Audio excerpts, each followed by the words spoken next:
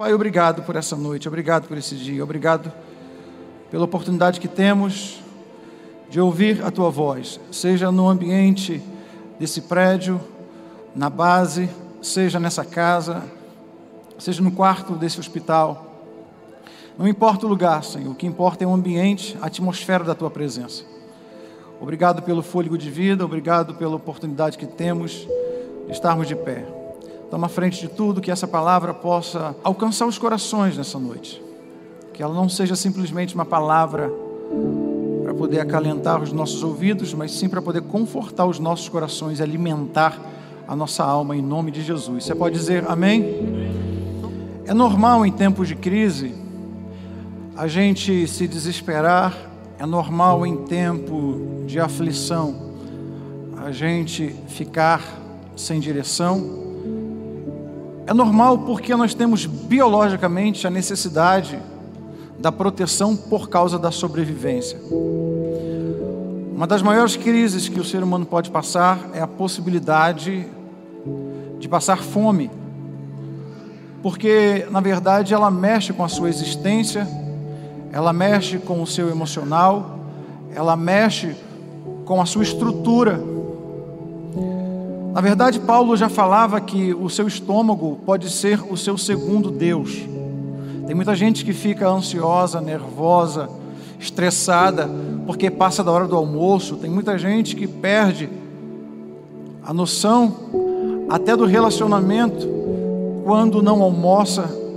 E eu sou uma dessas pessoas que Deus teve que me forjar, mesmo viajando desde os 9 anos de idade. Eu sempre tive uma dificuldade muito grande de ficar sem comer.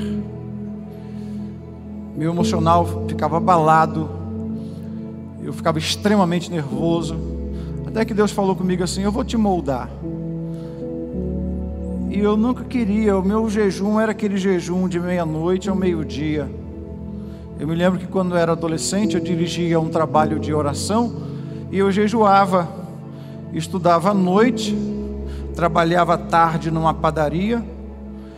E o que eu fazia? Eu comia até 11h59, enchia o bucho, ia dormir cheio e acordava o mais tarde possível, para poder dar meio-dia. Eu já ficava agarrado no relógio, quando dava meio-dia a comida já estava pronta, não deixava de jejuar. Depois eu aprendi que Deus estava me forjando para poder me moldar o meu emocional. Porque olha só, se tem uma coisa que você tem que moldar, é o seu emocional.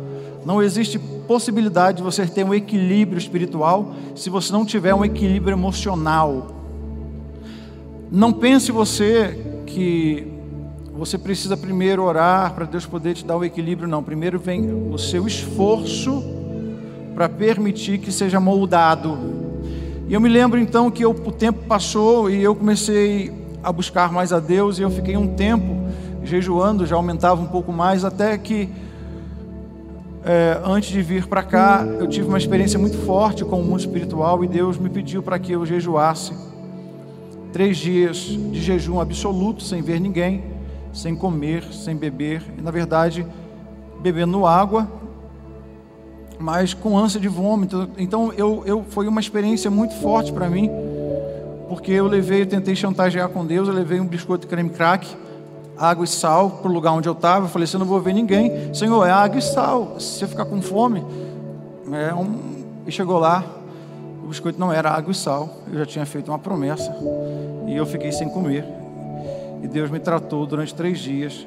Depois Ele falou comigo, quando eu pisei na igreja, Ele falou comigo: eu preciso agora de 21 dias de jejum de Daniel. Eu falei assim: Senhor, 21 dias de jejum de Daniel é mole, só ficar sem comer derivado animal. No 5º dia você vê a vaca no meio da rua, você já quer dar uma mordida nela. Você fica correndo atrás de uma picanha. E eu não aguentava mais. Aí eu falei: Senhor, tá bom, né? Aí até que Deus falou comigo assim: olha, eu morava no Rio, e teve alguém que falou comigo: olha, há uma possibilidade de um possível sequestro, você com a sua família, e Deus manda te dizer que você precisa fazer mais 40 dias de jejum. Eu falei: não aguento, eu vou morrer. Fiz 3 dias de jejum absoluto, 21 dias de jejum de Daniel, e mais 40 dias. Deus moldou o meu caráter, Deus moldou o meu emocional. Mas isso, entenda, isso é uma necessidade biológica. Quando a crise chega, principalmente a crise de fome, você vai procurar um lugar onde você possa ser estruturado, principalmente no seu corpo, porque o seu corpo necessita disso.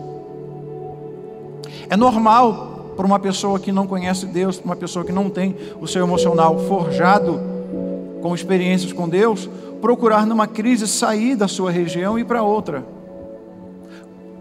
Quantas pessoas eu já ouvi no começo de, começo de abril, assim que começou a pandemia no ano de 2020, pessoas que falaram comigo e falavam o seguinte: ô Jair, eu vou para os Estados Unidos, não, eu vou sair daqui antes da crise, eu vou sair daqui, eu vou para outro país. Irmão, olha, o que eu tenho de conhecido morando hoje em Portugal até fechou, não está recebendo mais brasileiro nenhum lá, de tanto brasileiro que tem lá.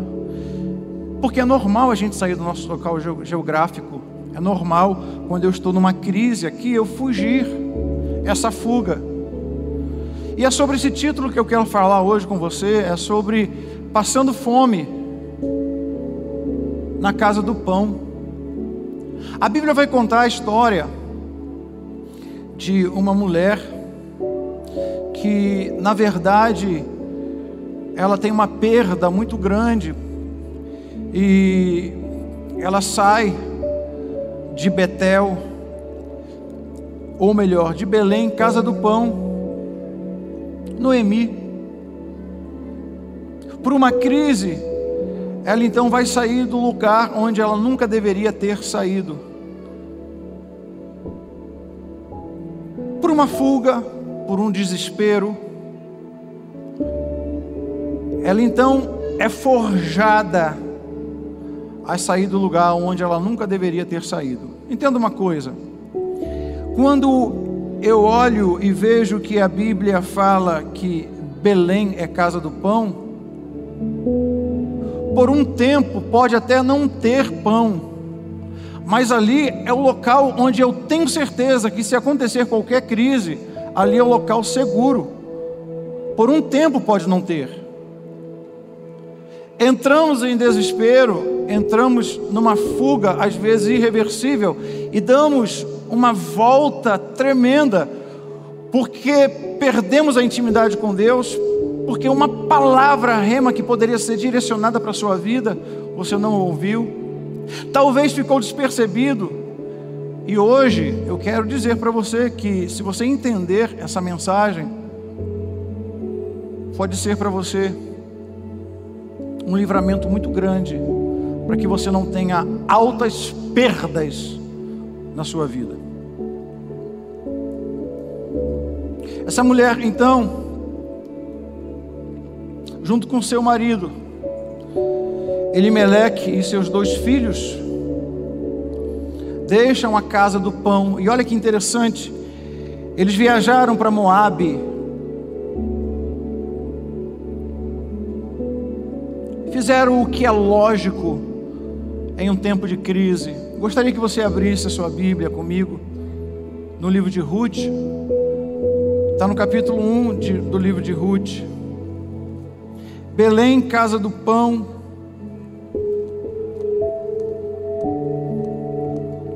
Mesmo quando não tem pão, você não deve sair de Belém. Todos então estavam fugindo, e olha que interessante o efeito manada aqui. Quando uma pessoa vai para um país, e eu tive essa experiência durante um tempo quando eu viajei, comecei a viajar para os Estados Unidos. Eu conheci muita gente do governador Valadares, que morava em Boston. O governador Valadares levou um apelido, não sei se vocês sabem disso, ficou conhecido como Valadólares, de tantas pessoas que saíram de Valadares para poder morar em Boston, ou melhor, Boston, né, Cássia? Naquela região. Porque uma pessoa chega para você e fala: Enio, aqui não tem mais jeito, mas é a visão dela.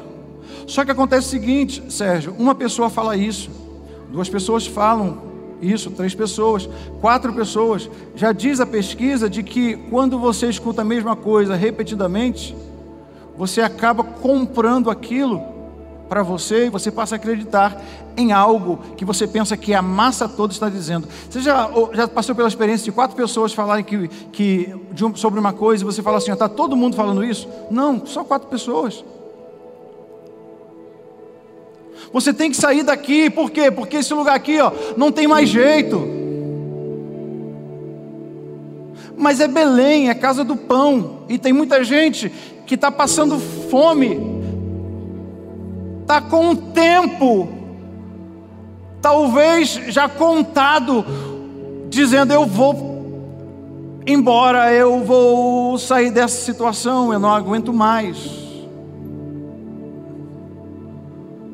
Noemi então faz isso, junto com Elimeleque. Eles vão para uma cidade chamada Moabe, a 40 quilômetros, não muito longe. Porém, quando você está em Belém, quando você está na casa do pão, mesmo quando não tem pão, você não pode sair. Você aguenta e fica. Não confunda, entenda uma coisa.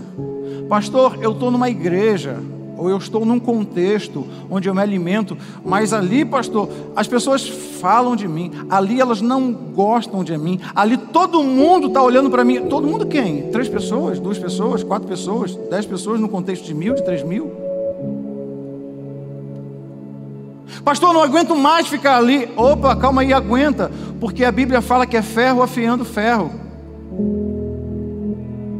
Você não pode sair da casa do pão porque você está desconfortável na casa do pão e encontrar uma fuga em outro lugar, em Moabe. Porque Moabe é terra de maldição. Eu saio daqui desse lugar, eu não quero saber mais da igreja, não quero saber mais desse local. Por quê? Porque tem uma pessoa lá que me persegue. Tem uma pessoa que não gosta do meu ministério ali. Ah, é? E se eu te falar que Deus coloca pessoas do nosso lado, do seu lado, para poder te forjar? Para afiar bitoneira, você coloca pedra. O atrito da pedra faz com que as lâminas sejam afiadas. Não saia da casa do pão pensando que você vai encontrar refúgio em Moabe, que pode ser uma perda de tempo. Se você está passando por um processo, continue na casa do pão. Eu não devo sair da casa do pão por causa de uma crise emocional. Aqui, eu tenho que várias vezes suplantar os meus desejos, aquilo que eu não gosto, para fazer aquilo que eu gosto, ou melhor, aquilo que eu não gosto, para fazer aquilo para quem eu gosto. Não gosto disso, mas eu estou fazendo para quem eu amo, que é para Deus. Por que você reclama, ou por que nós reclamamos? Eu não gosto, eu não vou em tal lugar, eu não gosto de fazer isso. Isso não é legal para mim. Então você só faz o que você gosta? Você sabia que na maioria das vezes você tem que fazer muitas coisas que você não gosta, para exatamente forjar quem você é?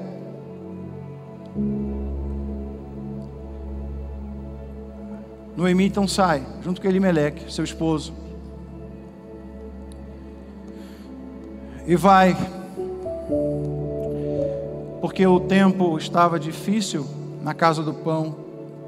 E aliás, todos temos tempos difíceis. Se você perguntar para esse irmão do seu lado, você vai ver que o tempo está difícil para ele.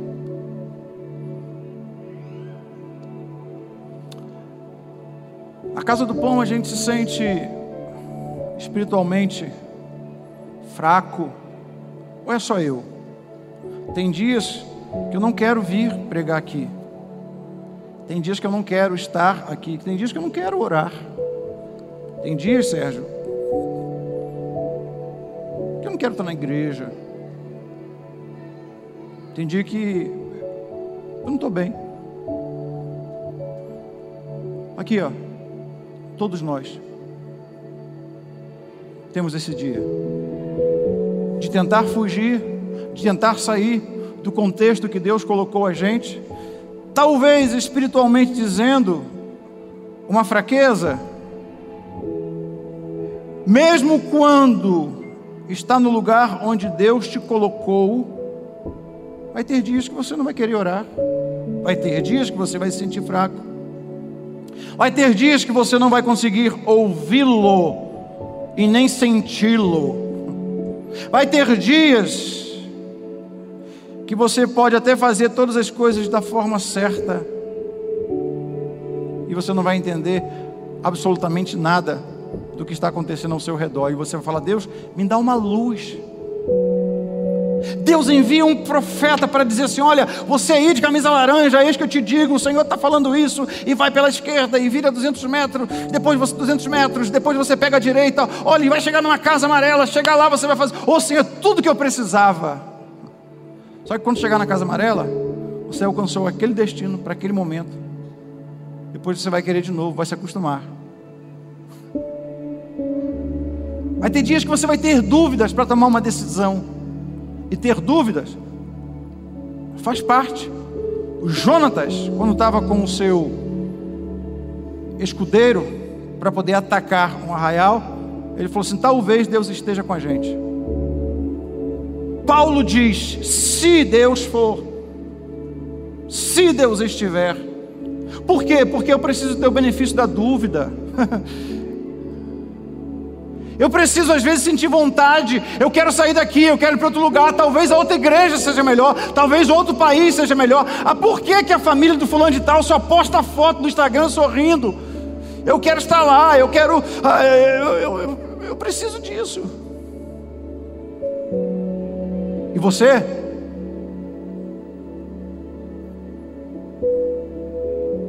Talvez querendo uma fuga para sair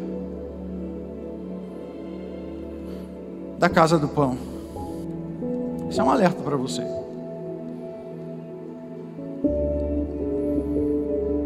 Porque na verdade transparece ou parece que outro lugar vai ser melhor. Só que outro lugar é Moabe.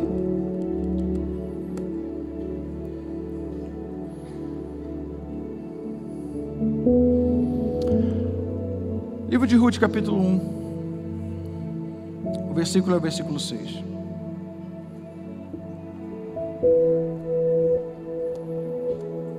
Antes de eu ler ele, que ele vai ser o meu versículo, penúltimo versículo, ou na verdade, o nosso versículo de base. Eu quero que você entenda, aqui ó, você que está participando do culto, que nós sempre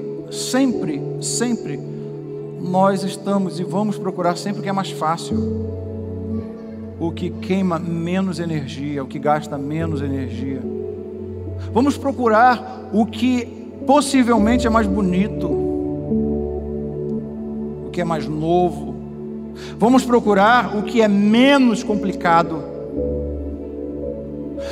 Eu não posso, numa crise pequena ou no começo de uma crise, largar o lugar onde tem a minha segurança, que biblicamente dizendo é uma padaria, é a casa do pão, é Belém.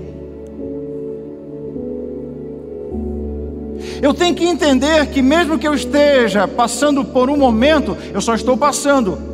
Eu posso até passar fome, talvez um jejum forçado, mas eu não vou morrer de fome, porque o meu lugar, a promessa, Belém, a casa do pão, por um tempo pode ficar sem pão, mas vai voltar a ter pão. E quando voltar a ter pão, eu serei o primeiro a desfrutar daquilo que é meu, porque eu permaneci fiel ao lugar que Deus me colocou. Eu não posso, numa crise, encontrar fugas ou trilhas para poder abandonar. Mas se você sabe que aonde você está é a casa do pão, mesmo quando ela não tenha pão, você deve ficar até que o pão volte. E por que acontece isso? Acontece por uma coisa. Você precisa entender isso. Deus permitiu que eu construísse essa igreja, o terceiro galpão. Deus permitiu que eu construísse algumas coisas. Deus permitiu que eu construísse a minha empresa no Rio de Janeiro, começando do zero. E eu vi o projeto quando ele veio. Eu acompanhei, Bia, você que é arquiteta, você sabe muito bem como a gente tem prazer em acompanhar. E uma coisa que eu aprendi para não atrapalhar vocês arquitetos a trabalharem é o seguinte: de tempo em tempo você vai lá, quando vai chegando no final da obra, você aumenta esse período para você não atrapalhar a conclusão da obra, porque tem sempre alguma coisa para você trocar.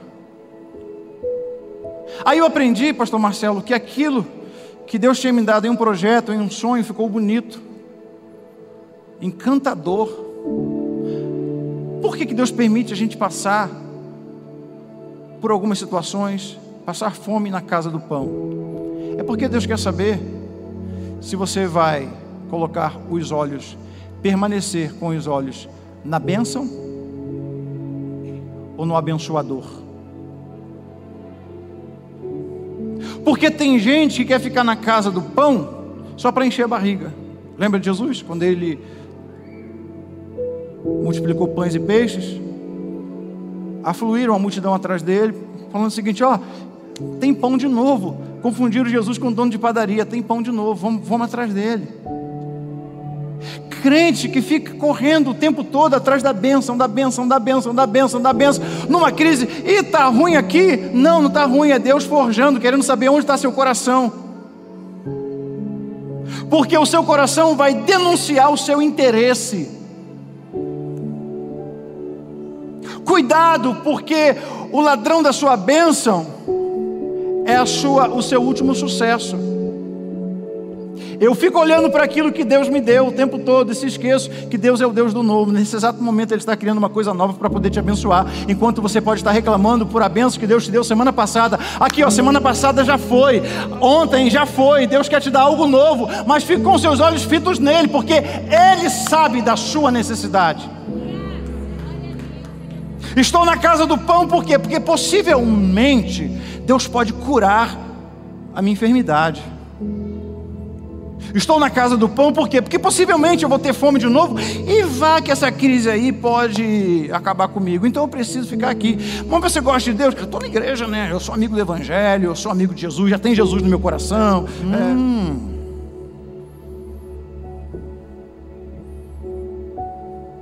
Estou na casa do pão porque ela tem BMW, que Deus pode me dar. Estou na casa do pão porque tem Mercedes, como se Jesus fosse dono de agência de carro, o corretor de imóveis. Estou na casa do pão porque enquanto tem pão, estou lá. Acabou o pão? Vou embora, vou para outro lugar onde tem pão. Aquieta o teu coração. Se tem um lugar que você não pode sair, é da casa do pão. Noemi e sua família chegaram a Moabe, um lugar chamado Amaldiçoado, pastor Marcelo, e ali aconteceu uma tragédia. Olhe para mim. Aconteceu uma tragédia. Elimeleque morreu, seu esposo.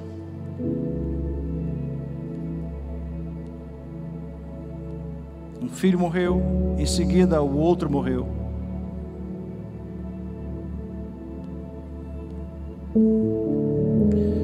Sem esperar então, Noemi se viu em Moabe sozinha, vulnerável, somente com suas 2 noras. O versículo 6 vai trazer uma direção do que Noemi fez. Então se levantou ela com as suas 2 noras e voltou dos campos de Moabe, porquanto na terra de Moabe ouviu que o Senhor tinha visitado o seu povo, dando-lhe pão. Noemi soube que havia pão em Belém, então ela com sua nora Ruth voltaram para a cidade que ela havia deixado. Eles trocaram 3 funerais por um período de fome. Eu gostaria que você entendesse isso.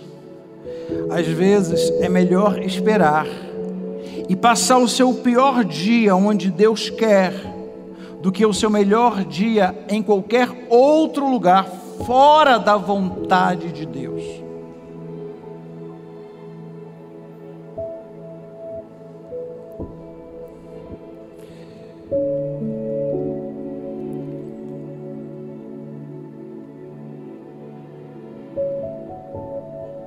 Fique quieto até o pão voltar. Você está apavorado demais.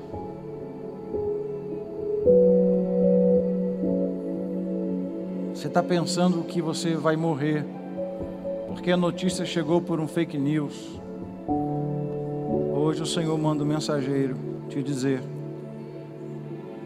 tem pão na casa do pão.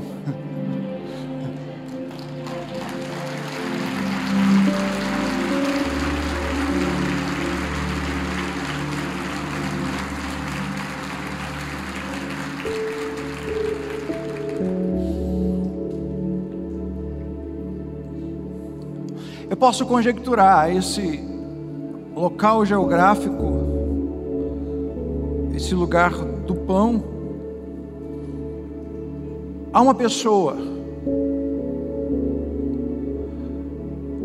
Eu posso mostrar para você que Jesus é o pão da vida. Eu posso dizer para você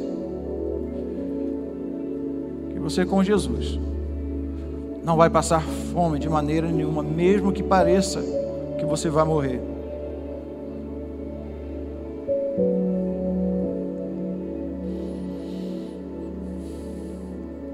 É normal eu ficar apavorado.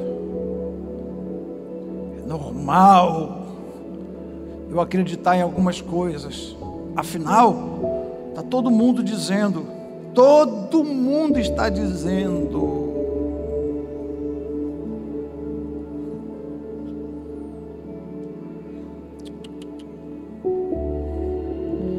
Está sem pão? É a casa do pão? Então fique. Está sem pão e está com aquele que é o pão da vida? Então esteja com ele, então fique. Porque quando você está no lugar onde Deus te colocou, quando você está com a pessoa de Jesus, onde você for, não existe possibilidade de morte, só existe possibilidade de vida.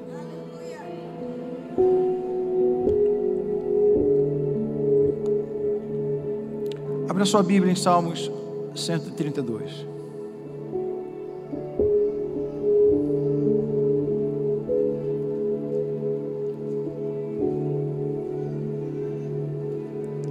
Versos 14 e 15.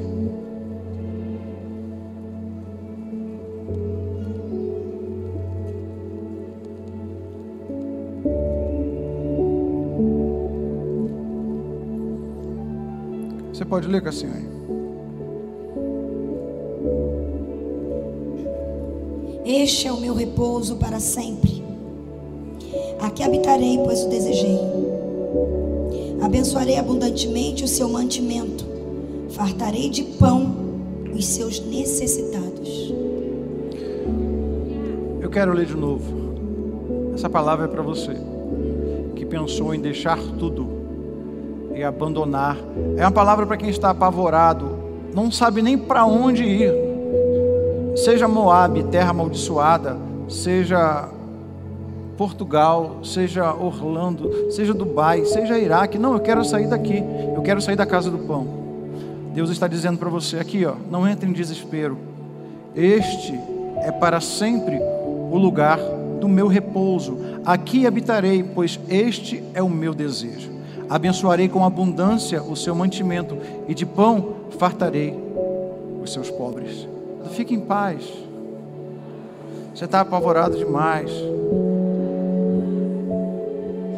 Você está confuso, desesperado. Pastor, mas parece que a gente... Aqui, ó, lembra que eu falei com você? Tem dias que eu falo, Senhor, como é que vai ficar essa situação? Eu me lembro quando nós entramos em comecinho de abril, eu fiquei 8 meses fazendo culto com 10 pessoas aqui. Essas 10 pessoas estavam nesse pacote, o Amós, a filmagem, o músico, eu, Cassiane. E eu falo, Deus, como é que vai ser? Aí Deus falou assim, calma, quem cuida da minha igreja, quem cuida da casa do pão, sou eu. Aqui, ó, olhe para mim, eu só sou o mensageiro, eu só estou aqui dizendo para você, não saia da casa do pão. Não saia no lugar onde vai te sustentar. Não saia da presença de Deus. Não saia do lugar onde Deus determinou, onde Deus te plantou. Você pode estar passando por um momento, mas é um momento, é uma crise, é uma dificuldade, e Deus está usando isso para saber onde está o seu coração. Aonde está? No benefício ou no abençoador? No pão ou naquele que pode todas as coisas? Aqui, eu não sou um pastor alienado ou um alienígena que fica fora de um contexto mundial. Não, eu estou contextualizado com a Bíblia e com as notícias. Só que uma hora tem uma bifurcação na vida. Ou eu acredito em tudo que aparece e eu fico desesperado e fico fugindo para tudo quanto é lugar, até a terra da maldição serve. Ou eu pego a Bíblia e falo assim, opa, a direção é aqui. Aqui é o lugar. Aqui é a pessoa. Aqui é Jesus. Ele que me alimenta. Fique tranquilo. Eu sei que teu senso de responsabilidade vai fazer com que você faça alguma coisa. Se você vai fazer, coloque Deus em primeiro lugar para você fazer da forma certa. Porque se você fizer do seu jeito, você vai ter que bancar. Quando você faz do jeito de Deus, Ele banca. É fácil pensar que Deus fará algo grande em lugares distantes. É fácil, é o que eu penso. Mas Ele pode fazer uma obra poderosa. Eu finalizo dizendo para você que quando parecer que seu sonho e seus recursos estão se esgotando, Deus estará com você. Ele vai te ajudar. Por quê? Porque o Senhor mandou dizer que hoje Ele visita o seu povo, dando-lhe pão. Porque na casa do pão, Ele nunca vai deixar faltar pão. E pelo fato de não faltar pão, dê um aplauso bem forte ao nome dele. Esse é o seu melhor. Você pode misturar isso com glória a Deus, com aleluia. A Ele a honra, a glória, o louvor, a exaltação para todos sempre.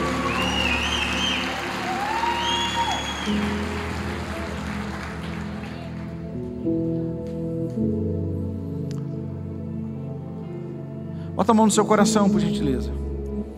Espírito Santo, eu ministrei essa palavra que, na verdade, quantas vezes eu passei por isso, quantas vezes eu decidi, ou melhor, quantas vezes eu pensei em sair de um contexto geográfico, quantas vezes eu pensei em sair de um lugar.